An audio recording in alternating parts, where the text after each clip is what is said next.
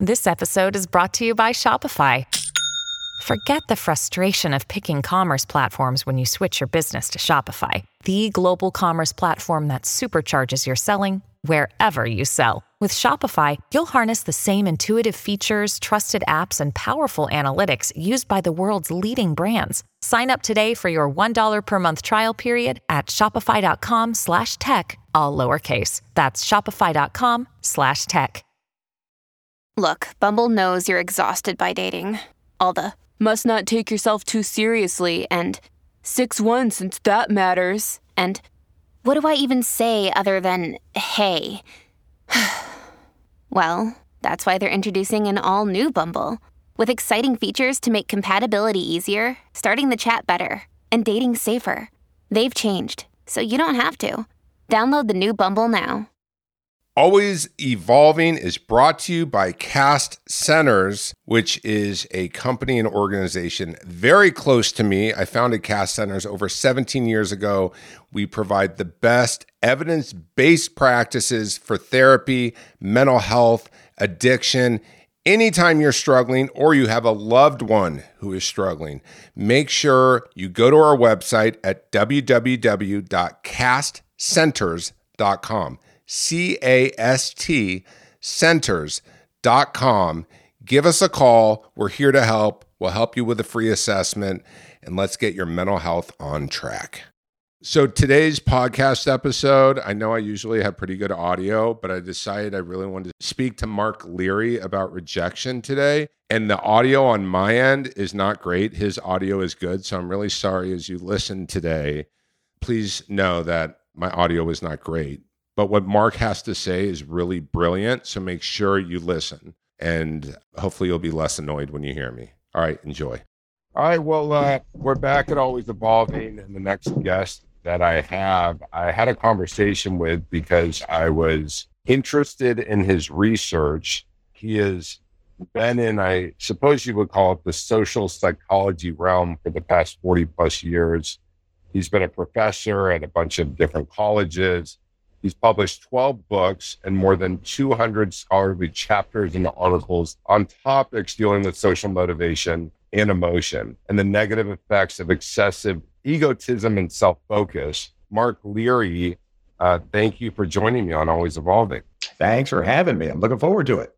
Yeah, you know, I initially spoke to you partially for my next book and selfishly because I just could not understand why I felt in pain when I was rejected by someone else, and why, knowing full well that the situation wasn't that important in my life, why did I crave this kind of desire to belong? And we had a conversation, and you have some thoughts. So why don't you share with me what your answer to that would be? Well, I thought the question you had was a question a lot of people have. It's very, very common because all of us are concerned about social acceptance. We're concerned about being members of groups, of being valued and liked by other people. But I think in our individualist culture, I think some of us feel mildly ashamed of that. We're supposed to be who we are and stand up for what we think and not worry about what other people think. That's the way my parents tried to raise me. Don't worry about what other people think. Just do what you do. But I knew that I was concerned with what other people thought. And it hurt my feelings when they didn't include me. And I didn't want to be rejected. And I found that really intriguing. And that started this 40-year research program on why are people so concerned with what other people think of them. And the simple answer is we're wired that way. We have to be concerned with what other people think. So if any of your listeners are saying to themselves, well, I don't care what other people think of me. I'm just going to be myself. And if they don't like me, the hell with them. I want those listeners to think about what the world would be like if nobody cared at all. Nobody gave a damn about what other people thought of them. Think how awful that would be. Just how we'd smell. Why do we take showers in the morning? Why do we get dressed up? Why are we pleasant to other people? Why are we polite? Why do we follow rules? Because we want to be accepted. And that really stems from our evolutionary background. I mean, we couldn't have survived during 6 or 7 million years of human evolution unless we were members of supportive groups. If you weren't accepted, if you got kicked out of the group out there on the African savannah 5 million years ago, you weren't going to survive, much less reproduce. So we are the descendants of people who were concerned with what other group members thought of them and who wanted to be accepted as members of groups. So it's not surprising that we all have this very strong motive to be accepted and to belong, and that we feel really badly when we aren't accepted. And that leads us to pursue acceptance. And I suppose, too, that's why there's this idea generationally around caring what your neighbors think of you. You know, I remember growing up and we lived on a cul-de-sac and all the neighbors were somewhat close, and my parents would not show what we were like in the household. They would show the best version of themselves. And I suppose the desire to be accepted by the neighborhood, right? Absolutely. And we all do that. We don't roll out our dirty linen usually just for the public to see, our friends and our coworkers and our neighbors. No. What would they think of us if they knew everything about us? What would other people think? So yeah, it's a very natural concern. Now, we can go overboard. I mean, and I think this is what our parents warned us about. Yes, you can be too concerned about what other people think. You can be concerned about it when it doesn't make any difference. And you described in your own situation, realizing this shouldn't matter. And I had one of those experiences even about 5 years ago. I was in another country. I was at a conference in Switzerland, and I cracked a joke with a female cashier behind the counter that I thought was just kind of funny, and it was dumb. And she just got this expression on her face like I was just the scum of the earth. And maybe it was a cultural difference or something, but I kind of stumbled out of the grocery store and stood there on the street, and I felt my feelings were hurt, and I felt really badly. And suddenly this light bulb went off. Well, why the heck do I care about what this woman in another country thinks of me? But that shows how automatic it is. We can override it. We can tell ourselves it doesn't matter. But again, keep in mind that back in the day, most of the time, in those small groups in which human evolution occurred, it mattered what everybody thought. There were no strangers. These were people you grew up with. You couldn't afford to alienate anybody. It's only more recently are we exposed to all these millions of other people online, for example, who may hate our guts, and it hurts our feelings. So the internet has made this whole thing worse as well, but it's a very natural reaction. And I found it pretty interesting when I was looking at some of the research that the part of the brain where rejection hits and where we feel pain is similar to the part of the brain where we feel physical pain. Absolutely. We share those two experiences, physical pain, stepping on a nail, and social pain of being rejected, share certain brain regions. And I don't think it's any accident that we call that emotional reaction hurt feelings. You hurt my feelings. Now, that's a weird phrase when you think about the emotion terms we have in language. We talk about anxiety and sadness and anger. Then we have this weird thing called hurt feelings. Yes, it really does hurt because it uses some of the same parts of the brain that are activated when we experience physical pain. I think it's also interesting, some of the phrases we use when people reject us are very dramatically hurtful. She stabbed me in the back. It was like a slap across the face. She ground me down with her boot. Things that are, and we did this little informal study years ago of, I think it was 11 different languages around the world, including things as remote as an Eskimo language, and wanted to find out what is the word that those cultures use for what we call hurt feelings. And every culture, the word they use connoted some kind of physical slap, pain, or torture kind of thing. So yes, these things hurt, and they hurt for the same reason that physical pain hurts. Why does physical pain hurt? Because it leads us to be careful about stepping on that nail or slamming our hand in the door. The pain is an indication that you're harming yourself. Social pain, hurt feelings, is a sign that maybe something's happening in your social relationships, in your groups, that may be harmful to you socially. May not be. We all overreact at times. But again, it's an indication that, hey, pay attention to what's going on here. Figure this out. Maybe it's important, but maybe it's not. But the hurt feelings is warning us that maybe it is. And walk me through because I don't know much about research in this context, right? Like, how do you go about, you've written over 200 scholarly articles, and I suppose there has to be a lot of research when you write. How do you go about it? Well, the kind of work I always enjoyed doing involved actual laboratory experiments where you bring participants in and you create artificial social situations. I mean, they're social in the fact that people are actually interacting with each other, but they're like little microcosms of things that happen in real life. And you study them under controlled circumstances so you can try to understand what pushes people's buttons the most. So, for example, when I first started studying rejection, it happened to be the year that the first season of the TV show Survivor came out. And I was intrigued because of an interest in rejection. They're voting people off the island every week. And so some of our studies were essentially a little Survivor thing where we'd bring in participants 5 at a time. These are research participants, and they didn't know each other, and they would work together on some kind of a task. And then they would begin a process of voting each other out of the group. And we did it in a controlled way so we could control the kind of feedback they got about who got voted out to make sure there weren't any biases within the group. But then we could study what were their emotional reactions, their emotional reactions to being voted out of this little group. How did it change their views of themselves? How did it affect their motives, their views of the other group members? And what's really interesting is people had powerful reactions to this, even though it was a trivial group that was convened for research purposes, that was going to be disbanded within an hour. They weren't doing anything important. They didn't know who these people were, and they were never going to see them again. But still, people got their feelings hurt. Under some circumstances, they got angry at the rejection, which we often do. It affected their self-esteem. And so we could begin to understand at a very basic level and in artificial context, how do various variables affect people's reactions to rejection? So that's the kind of research I always enjoyed doing the most, where you could let it play out in sort of a real life scenario.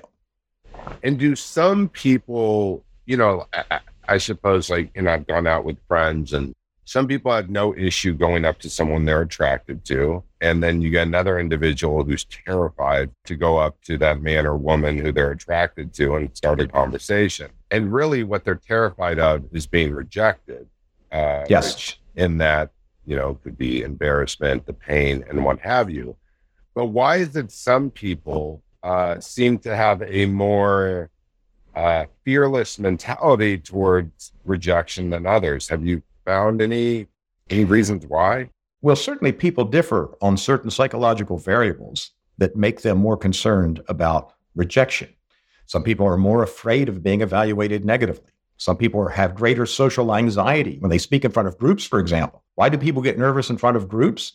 I'm concerned that you're going to evaluate me negatively. I'm going to look stupid. And it's not that you're going to come up and reject me, but it's going to damage the way that you view me. My social value isn't going to be as high if I make a fool out of myself. You mentioned embarrassment. Embarrassment is a concern with conveying an image of yourself that might lead people to devalue you. I'm embarrassed by how I looked in your eyes. So yes, people differ on these various characteristics, most of whom have at least a small genetic component, which is interesting. That is, what parts of your brain are activated in these social situations? And if your brain is activated in places that make you more anxious, or your hurt feelings greater, or more angry, you're going to have stronger reactions to rejection than somebody who's just got a more mellow brain turned down in those emotional regions. And so, yes, some people are certainly more reactive to these things. Some people are much more sensitive to the possibility of rejection than other people are. I had a situation recently, all right? And I met a guy, was into him, but it wasn't that I was expecting to be boyfriends or life partners. And this person didn't even live in the same country, right? And the practicalities, it really couldn't work. And it was, but his approach in communicating that to me, even though I had similar feelings, was a very dismissive approach after spending a few weeks together, and then decided to ghost me, right? Which ghosting is quite common. And it's interesting because my feelings were hurt, but okay. But then I found that I started to have this lingering obsession trying to solve, even though I wanted to not think about the situation anymore. It was almost as if the approach of how my perception of how I was, even though I knew it couldn't work, very confusing to me, and is that abnormal? No, again, not at all. We are so programmed to want to be socially valued and accepted by people that we don't even like. I mean, people want to be asked out by people that they wouldn't even go out with. You know what I mean? I mean, it's even the people that we despise, we still would rather have them accept and like us than the people that we like. And again, I just think that shows the importance of social acceptance to the well-being of human beings, just in general, that we're just desperate for it. And we've got our antennas up all the time trying to judge the social situation. We pick up that little cue of disinterest. You're having a conversation with a stranger in the grocery store line, and you're talking and you sort of look, they look like they just sort of looked away for a second. You go, oh, geez, they think I'm boring. And we've got antennas up for this. And I just think it shows the importance to human well-being. Yeah, like I recently, I'm in the process for Cast Centers and myself looking at hiring a publicist. And I put out some emails to different PR firms, and I even spoke to one publicist on the phone, and no one's been dying to work with me, right? Mm-hmm. Now, many things happen, and it could be timing, it could be that I haven't connected with the right one, it could be that the right one's coming around, and it's not that I am so upset about it, but there's this feeling like, I'm not important enough, or I'm not good enough, or I'm not famous enough, or I'm not relevant enough. And it's interesting because I think for everyone, as we're trying to grow professionally, there's this bit of a maze that you're bouncing back and forth through. And I suppose the key is to keep an optimistic mindset, because you talk about we have an exaggerated sense of rejection. You've said this in some of your work. And so can you talk a little bit about that? Because it's been helpful for me. And since we've spoken, I don't know, it was about 4 or 5 months ago, it's been really helpful for me to go, hold on, Mike, you're exaggerating your rejection rate. Well, we certainly have a tendency, the research shows, to interpret sort of neutral feedback as if it's rejecting. It's sort of like, if you're not completely for me, if I don't pick up you're really into me and like me and want to listen to me and you want to talk to me, then I assume you must somehow kind of be against me, not in an antagonistic way. You just really are disinterested. People interpret objective neutrality as if it's rejecting from another person. And I don't know what to make of that exactly, but you're right. So that means we do exaggerate rejection. We feel more rejected than we actually objectively are. If we interpret just neutral reactions, so yeah, I feel neutrally about you. I don't feel good. I don't feel bad. I'm just neutral. We take that as explicit rejection, which I just find really interesting, the same way you do. I mean, it made me realize that I'm often having emotional reactions to things that seem rejecting that probably aren't. And did you find for yourself that by doing this work, it's really helped you in your own life? Yes, because it allows you, once you realize some of these things, to intentionally override that knee-jerk reaction that we all have. It's almost like anger management applied to reactions to rejection. Anger management, we all get angry. And so in anger management classes, they teach you, well, how do you sort of control that? Yes, you're irritated, but why are you reacting? And you sort of cool yourself down. This is a little bit like that. Yeah, yes, you feel rejected, you feel hurt, feel dismissed, but let's take a closer look at that and see if it's appropriate, and even if it is, whether your reactions are too strong or not. So many of our reactions happen without us thinking about them. We're on automatic a lot of the time, the way other animals are. Other animals don't sit around and ponder these kinds of things. They just react. We often react like that too. And part of our conscious thinking, I think, would evolve to allow us to override those automatic reactions when they're not in our best interest. Because the automatic reaction is not always the right thing to do. Mm-hmm. So instead of just automatically having a knee-jerk reaction to everything that happens, human beings can say, well, wait a minute. Is this the right reaction? Is this best for me in the long run? Does this really make sense? And other animals can't do that. They just react. And have you found that and obviously everyone's different, but in terms of the pain of the feeling rejected, that there's a certain, there's a certain category in which it's the most painful rejection? I'm not quite sure what the question is. Are some things more hurtful than others? Is that the idea? If you're rejected with getting a raise at your job, is that very different in terms of the amount of pain you experience as someone you love rejecting you? Well, we certainly have research showing that the more motivated you are to receive accepting responses, the more you're going to be hurt if you don't. So how strong is the motivation? Yes, you want to get that raise, but is the raise as important as saving your relationship with somebody?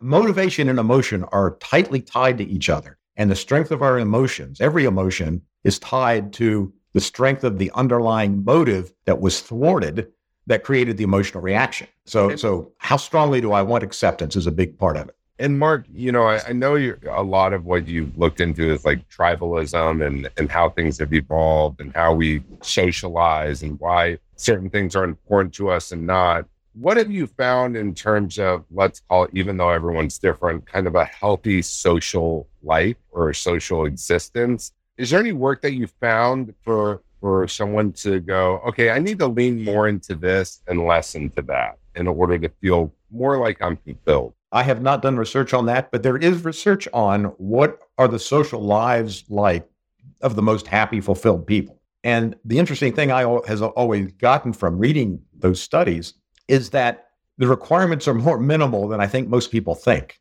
How many friends do you really need, for example, to feel like you have enough friends?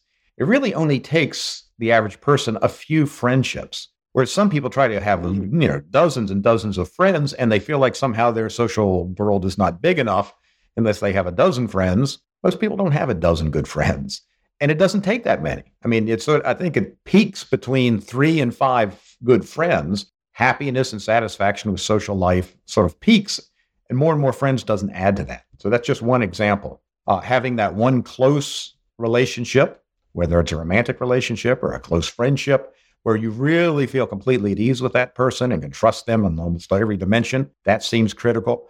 So if you have just a few good friends and the one really highly supportive relationship, that's usually all people really need. Now, if you want to add other things onto that, sure, that's fine. I do think that a lot of people they look at their social life and they feel like it's paltry compared to other people's or compared to what they need, and it's not really. It's perfectly adequate. It's just that our standards are too high. Like there are for so many things. We look around the world and think everybody's doing better than us. See everybody on the internet, and they're doing great. Yeah, you don't have to be doing that well to be happy. I know I read something you talked about, and I don't have the exact words in front of me, but it was like it's not a social atom, but it basically is how much value you provide to another human being. Can you talk a little bit about what that is and how you came to that? Well, as we think about people wanting to be accepted, what does that really mean? Or if you feel rejected, you can be rejected in a lot of ways. You can be kicked off of a team. It can be a romantic rejection. You can be not hired for a job. You can be ignored by your neighbors. What is the core of all acceptance and rejection experiences? And what the core is, and I think this is what you're talking about, is something I call relational value. What is my relational value to this other person? We value our connections with other people to varying degrees. There's some people whose relationships with us are just so important. They're central to the quality of our lives. There's other people we like just fine. They're good friends. We hang out with them. We do things with them. But their relational value to us is not quite that high. And yes, we'd miss them if they moved away, but it's not a big deal. There's other people we enjoy interacting with, but they don't have a lot of relational value in the sense that if they disappeared tomorrow, we'd be over it in a day or two. So the point is, all of us differ in our relational value to other people and in the relational value of the people we interact with. Rejection, that feeling of rejection occurs when you think that your relational value to another person is not as high as you would like it to be. That's the thing that creates the psychological experience of rejection. I want my value to you to be up at some particular level. And it's clear from how you're treating me that my value to you is not at that level, at least not at this very moment. So my feelings are hurt. I'm kind of concerned. I'm trying to figure out, is there anything I can do to increase my relational value?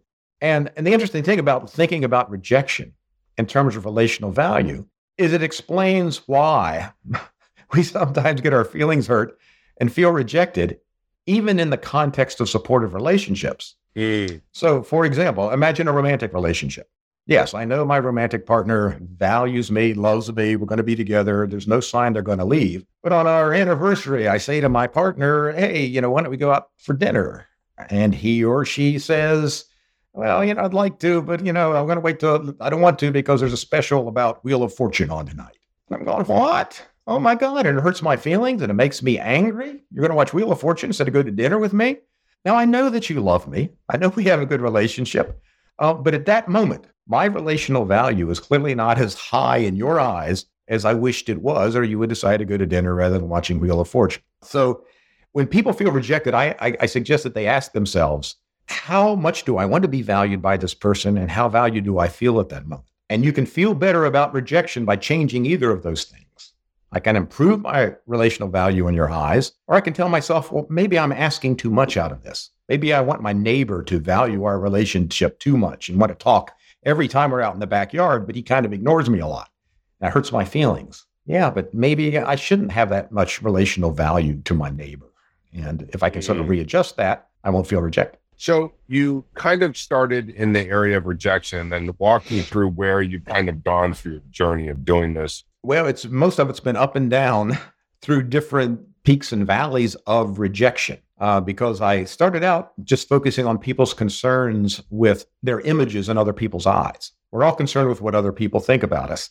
And, the question is why? Well, there's lots of reasons. We want to get that job or that date. But a lot of it is I want to be accepted. And then I got into different emotions. Social anxiety. I'm nervous in front of groups because I'm concerned with what people think. I have my feelings hurt because I feel rejected. So many of our emotions are tied to how we think we're being viewed and treated by other people. And so on that point of social anxiety, I have a theory. It could be wrong. But a lot of people, they would say their greatest fear is getting in front of a crowd and speaking, and gosh, they don't want to do it. And earlier on, and I've only been public speaking for 5 years or so, and I can say that early on, I had a lot more anxiety than I do today, right? However, there is something that happens when you do something enough times where you start to get better at something, so you build confidence. Sure. And that confidence can help with that story we tell ourselves that's less desiring of other people to applaud and love us. And over time, my theory at least is when we do something enough times, we may not love it, but we may be able to subside that anxiety a bit that we are so concerned about. Do you find that social anxiety and speaking in front of groups improves through repetition, or is it just a big fear? I think it generally improves through repetition, because repetition does improve our skills at doing it. Even if we're not a great orator and, amazing people with our eloquence, we're still getting better at it. And so our concerns with making a complete fool out of ourselves does decrease. But my dissertation for my PhD was on social anxiety and how people's concerns with their images relate to how anxious they are. And the most anxious people are those who are most motivated to make a good impression on an audience and who have the least confidence that they're going to be able to make that impression. So if you lower their motivation to make a good impression a little bit, or you do things to increase their confidence, which would include repetition and skill building and a little bit of training, then the anxiety is going to subside. And with experience, people do get better. So, new speakers are concerned. I could make a fool out of myself and look like a complete idiot at any time. After you've been speaking for a few years, you realize, oh, yeah, I've botched a few, but most of the time, this is going to turn out just okay. It's going to be perfectly fine. So yes, confidence is an important thing, but I just want to point out what the confidence is in with respect to. It's my confidence in doing a good job, but why do I want to do a good job? So these people will value me and like me and reward me and accept me, as opposed to saying, I hope I never see this guy again because that was a horrible talk. So it all links into the acceptance rejection theme again. Okay, so keep going on kind of your journey professionally. So sure. All right. So as we were studying all sorts of emotional reactions to concerns with acceptance or rejection, and that include shame and guilt, for example. Why do people experience shame and guilt? Well, they're about things usually that if other people found out about them, they're probably not going to think as highly of me. So that's shame and guilt are warning me, hey, don't do this thing. Or if you do it, don't let anybody else know. So we're studying emotion. And along the way, I just happened to throw in a measure of people's self-esteem into some of these studies. And what I found is that the same events that created these negative emotions, like hurt feelings and social anxiety and embarrassment, also seem to lower people's self-esteem. And I started thinking about this because we normally think of self-esteem as something that's sort of inside the person. How positively do I evaluate myself? But it was clear that people's self-esteem was really more of a reflection of how well do I expect other people to evaluate me, and how well do I expect them to accept me. And so this moved us into a line of research on what we called the sociometer model of self-esteem. And self-esteem seems to be something like a meter. Sociometer, if you spell it out, it looks like sociometer. Sociometer, it's like an internal meter or gauge of how well you feel like you're being accepted by other people. When you feel like you're being accepted, I feel good about this. Oh, I achieved at this. People seem to like me. I feel good about myself. When I do things that lower my value, that make me feel like people are not as accepting, then my self-esteem goes down. And I think, well, I'm not doing very well at this. I've got faults of various kinds. And so that has created somewhat of a shift in how social psychologists think about self-esteem, that it's not just in your head. The old view of self-esteem is you should feel good about yourself no matter what other people think. This says that doesn't make any sense. We don't want people to think they're good in their own heads if in fact they're despicable people. They have to get cues and information from somewhere to judge their own positive and negative characteristics. They're getting a lot of that feedback from other people's reactions. So self-esteem is inherently tied to how accepted people feel. And that always, most people, when they first hear that, they do have that same reaction, sort of, I need to think about that. And if you begin to think about it, the pieces begin to fit. That doesn't mean you shouldn't feel good about yourself, even if other people hate you. There are situations where, in fact, everybody else is wrong and you should feel good. But it does say that it makes some sense that our own views of themselves will be affected by the social feedback that we get. That's one source of information. Yeah, and I think the too was thinking about acceptance in general. There's different degrees of accepting a person, right? There's accepting someone in your house, or there's accepting someone with a handshake, and there's accepting with a nod. There's all these varying degrees of which, and I suppose the degree in which we have this idea that people should accept us in some irrational way is where some people can create a lot of problems for themselves because it's just not rational. And, that it would be a disorganized, unhealthy world that everyone initially just fully accepted each other. So, yes, that's a good point. Real good point. And it takes time to trust someone and to see how much you want to accept them into your life. And you can accept someone and still not invite someone to something, right? So it's like, sure. But I think what you're talking about and what resonates for me and with people that I work with is this black and white extreme nature around being accepted or rejected. There's no gray. It's the Wheel of Fortune night becomes he never loved me or wanted to do what I want. Yeah. Instead of it being, he loves Wheel of Fortune and maybe we do both, right? Like it can become. Yes, that's right. It's not. There is a lot more nuance in social interactions and relationships than people's reactions reflect, which is what you're saying. I mean, none of us are completely accepted by anybody. Even our closest romantic love partner, Jess, I love you, but do you accept everything about me? Well, of course not, because I got some bad characteristics. In the same way, we rarely completely reject another person. There are certain people in our lives who probably say, no, you're completely worthless. I don't want anything to do with you. But for most of us, it is this gray area. It's a combination of with our colleagues and our workers, coworkers, and our friends and our neighbors. Yes, I accept you enough, but I don't accept you entirely. And what that says to me is you have a certain amount of relational value to me, but it's not gigantic. So we can interact and enjoy each other and do things together and learn from each other. But it's not wholesale blind relational value, which would not be healthy, as you said. That's a good point. Yeah, and lately I've had this idea, and I know this isn't on your research. I'm just curious what you think, right? Okay. Because the word unconditional love gets thrown out a lot, right? A parent unconditionally loves their kid. If you love someone, it should be unconditional. And which basically, in a way, is no matter what you do, I'm still going to love you, right?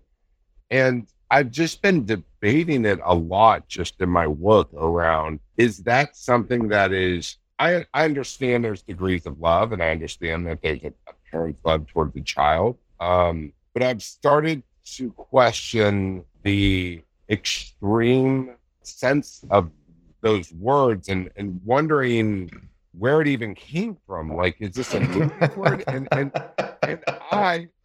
for a moment was starting to feel like ashamed in a way, because I was like, like, shouldn't I believe in this thing called unconditional love? But it's a little confusing to me.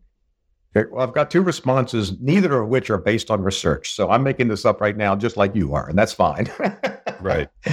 Well, one is, I think part of the problem is there's so many different definitions of love, and they switch across relationships, and you can love the same person in a variety of ways. So it's a vague term, and researchers who study relationships and love have wrestled with what is love exactly. So my interpretation of unconditional love would be, no matter what you do, I still wish the absolute best for you. I may not like you. I may not want to interact with you anymore. You have no relational value to me. But let's say my child commits a horrible crime. In one sense, I still have unconditional love. God, I wish the best for you as you go to prison. But, it's not like I've got blinders on and I'm accepting all kinds of stuff about you that's unacceptable. So I think if you think of love in that context, and again, we use the word in a lot of different ways, unconditional love means I unconditionally really do wish the best for you and hope things turn out as well as they ever possibly can. And that's one aspect of parents' love. Parents' love is a lot of different things. But one is I want the best for my kids. And so if you look at it that way, then I can buy that I could unconditionally love somebody that I absolutely hated in an odd sort of way. The other thing is, it would be a horrible world in which we all unconditionally loved everybody, because then there would be no penalties for horrible misbehaviors. I mean, our desire for acceptance and for, to some extent, love helps keep our behavior in line. So what kind of a world would we have if we just unconditionally just loved everybody with blinders, no matter what they acted like?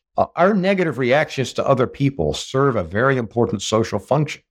You can't be nice to all the people all the time because they really, honest to God, don't deserve it. And that sounds cynical. And I think you thought what you said sounded cynical, and you said you felt kind of ashamed of questioning unconditional love. But it's okay to have negative reactions to other people if those are well-founded. That's not just because you disagree with them or you don't like what they do, but there are some people, we have to have mechanisms. Again, I like the evolutionary explanation. In that group back there 5 million years ago, we had to have mechanisms where we decided what to do with people who were harming the rest of the group. We couldn't just love them and accept them unconditionally no matter what they did. We'd all be killed. So we'd have to ostracize them or send them away or kill them or something. So yeah, I think negative reactions to other people's misbehaviors is perfectly okay. But again, that's not a psychological conclusion.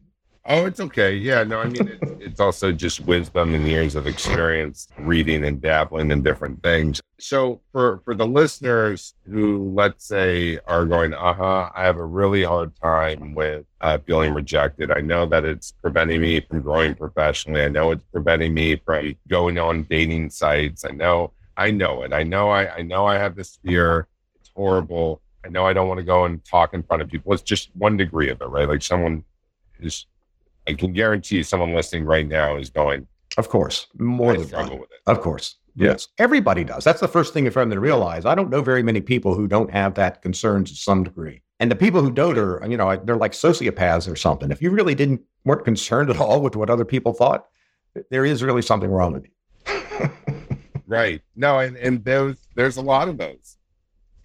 I mean, it's a bit confusing because even though the word these days a lot gets thrown around with narcissist, and sometimes on one hand people will say a narcissist is incredibly insecure and cares tremendously what other people think of them, and then you have another train of thought that says a narcissist has no care or empathy whatsoever and can manage people not liking them. So it's like this. It feels like the internet has made it this even bigger, confusing spectrum. Well, and psychology has added to that, just by the way. I mean, people who study narcissism back 5 or 10 years ago all pretty much agreed there are two varieties of narcissists. There's the grandiose narcissist, which is what we always thought about as the narcissist who was just too full of themselves and took advantage of other people and thought they could do no harm. But there's also the vulnerable narcissist, which is the other thing you're talking about, is yes, they think they're great and they ought to be treated well, but they have a lot of insecurities underneath that veneer of self-confidence. And these are two very different personality characteristics, but they both do show some egotism and grandiosity associated with them. Just one of them is a very confident sort of thing, and the other is much more mealy and vulnerable and weak and neurotic. So What does someone do? What would be a step someone could take to say, okay, I need to address this? Like, is it, and I know everyone's different. I know everyone has their own journey. Some people, it could be like a 3-step process. For other people, it could be going to therapy. But like, where does someone start? I think you start with a particular relationship or situation. It's too overwhelming to think, I need to be less concerned with what other people think of me in some grandiose way. That doesn't give me any strategy. But if I can think, well, yes, I need to be concerned with what my boss thinks of me. That is important, but I'm too concerned. What can I do to start thinking about that differently?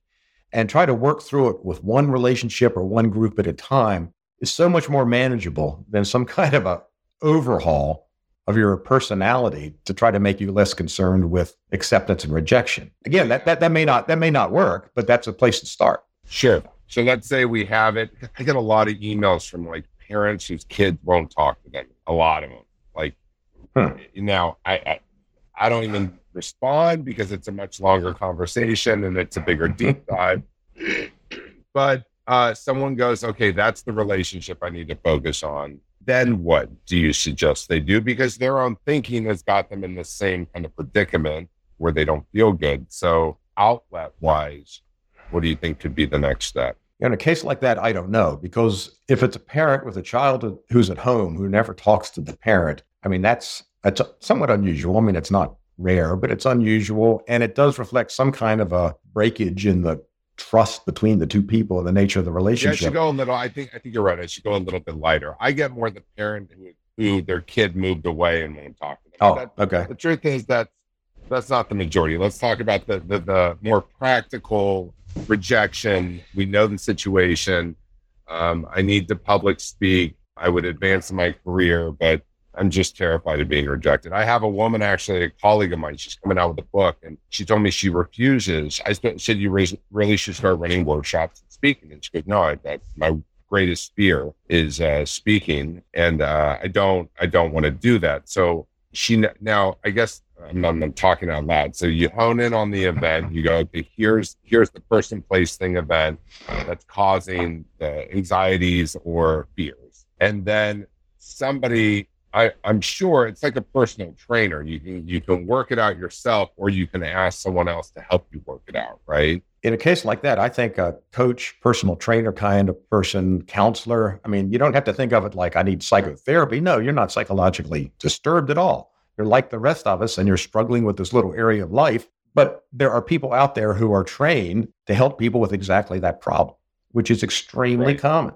And again, even for a person like you've just described, to focus on that particular context, not my general fear of public speaking, but this particular kind of public speaking, because once you begin to work on it and nail it down and polish it, and what would this workshop look like, and take all of the uncertainties away, yeah, you'll still be anxious walking in there, but it's going to take a lot of the anxieties away the more specific you get about how you're going to behave. Let me ask you, and this is the last question kind of for you, is in your years of doing this, it's really a two-part question. One is, what was kind of the biggest surprise that you found in doing this work that really inspired you or made you feel like, gosh, I'm so glad I'm doing this. This is astounding. That would be the first question. I'll wait for the answer and then I'll get the second. That's a really great question. I think it would be that although when I started, I was personally interested in these topics, I knew that they were part of human behavior. They were inherently interesting, the emotions we experience and why we do what we do. I think what surprised me is how deeply these things run and how pervasive they are and how much they affect every single social interaction we're in almost. We are never completely free of a concern with what other people think of us. Even if we're doing something completely different, we're buying something at the store. Still, you would be disturbed if you suddenly vomited on yourself and made a fool out of yourself in front of a bunch of other people. So this never goes away. It's a little voice sitting on your shoulder saying, be careful, make a reasonably good impression on other people. You don't have to astound them, but don't make a fool out of yourself. Don't look incompetent. Don't look immoral. Don't look unkind. Don't look unfriendly. And the pervasiveness and strength of this and how deeply it filters into every aspect of life, I think that's the biggest surprise to me. Because everywhere you turn, you see it. And my next question is, what keeps you continually motivated, after writing 12 books and doing over 200 scholarly articles? How do you stay motivated still to do this? Well, two things. One is just sort of curiosity. There's always new things coming up that you didn't think about, new research other people have done. I just retired a couple of years ago, so I'm not doing it as actively as I have for 45 years. But I'm still involved professionally because there's still things every single week where another light bulb goes off and there's another little nuance, another little twist I hadn't thought about. And the other thing, particularly at this stage of my career in life, is I'm now more motivated to sort of give it away to other people. I'm spending more time mentoring younger investigators and, reviewing other people's work just to help them to do more of these kinds of interviews and that to help give it away. Because, when you study the same thing for 40 years, you know a few things about it that I think the average person finds interesting. Most people haven't thought about, well, what is it that really hurts my feelings, for example? Interesting and potentially useful. The more we understand ourselves and where this stuff's coming from, I think the more we navigate social life because we understand ourselves better and other people better. And you don't use social media, or you do? Very, very little. Very little. And your reason for that is?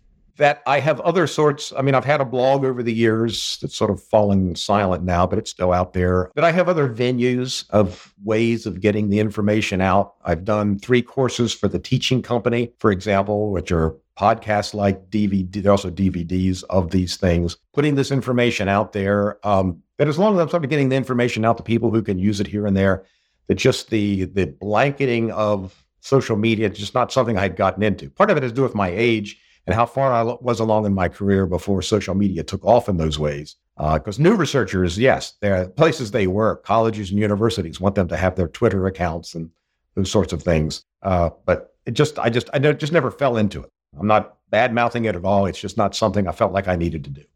No, I'm with you. I think I'm just letting everyone know that they don't have an opportunity to follow you on social media. However, yes, that's right.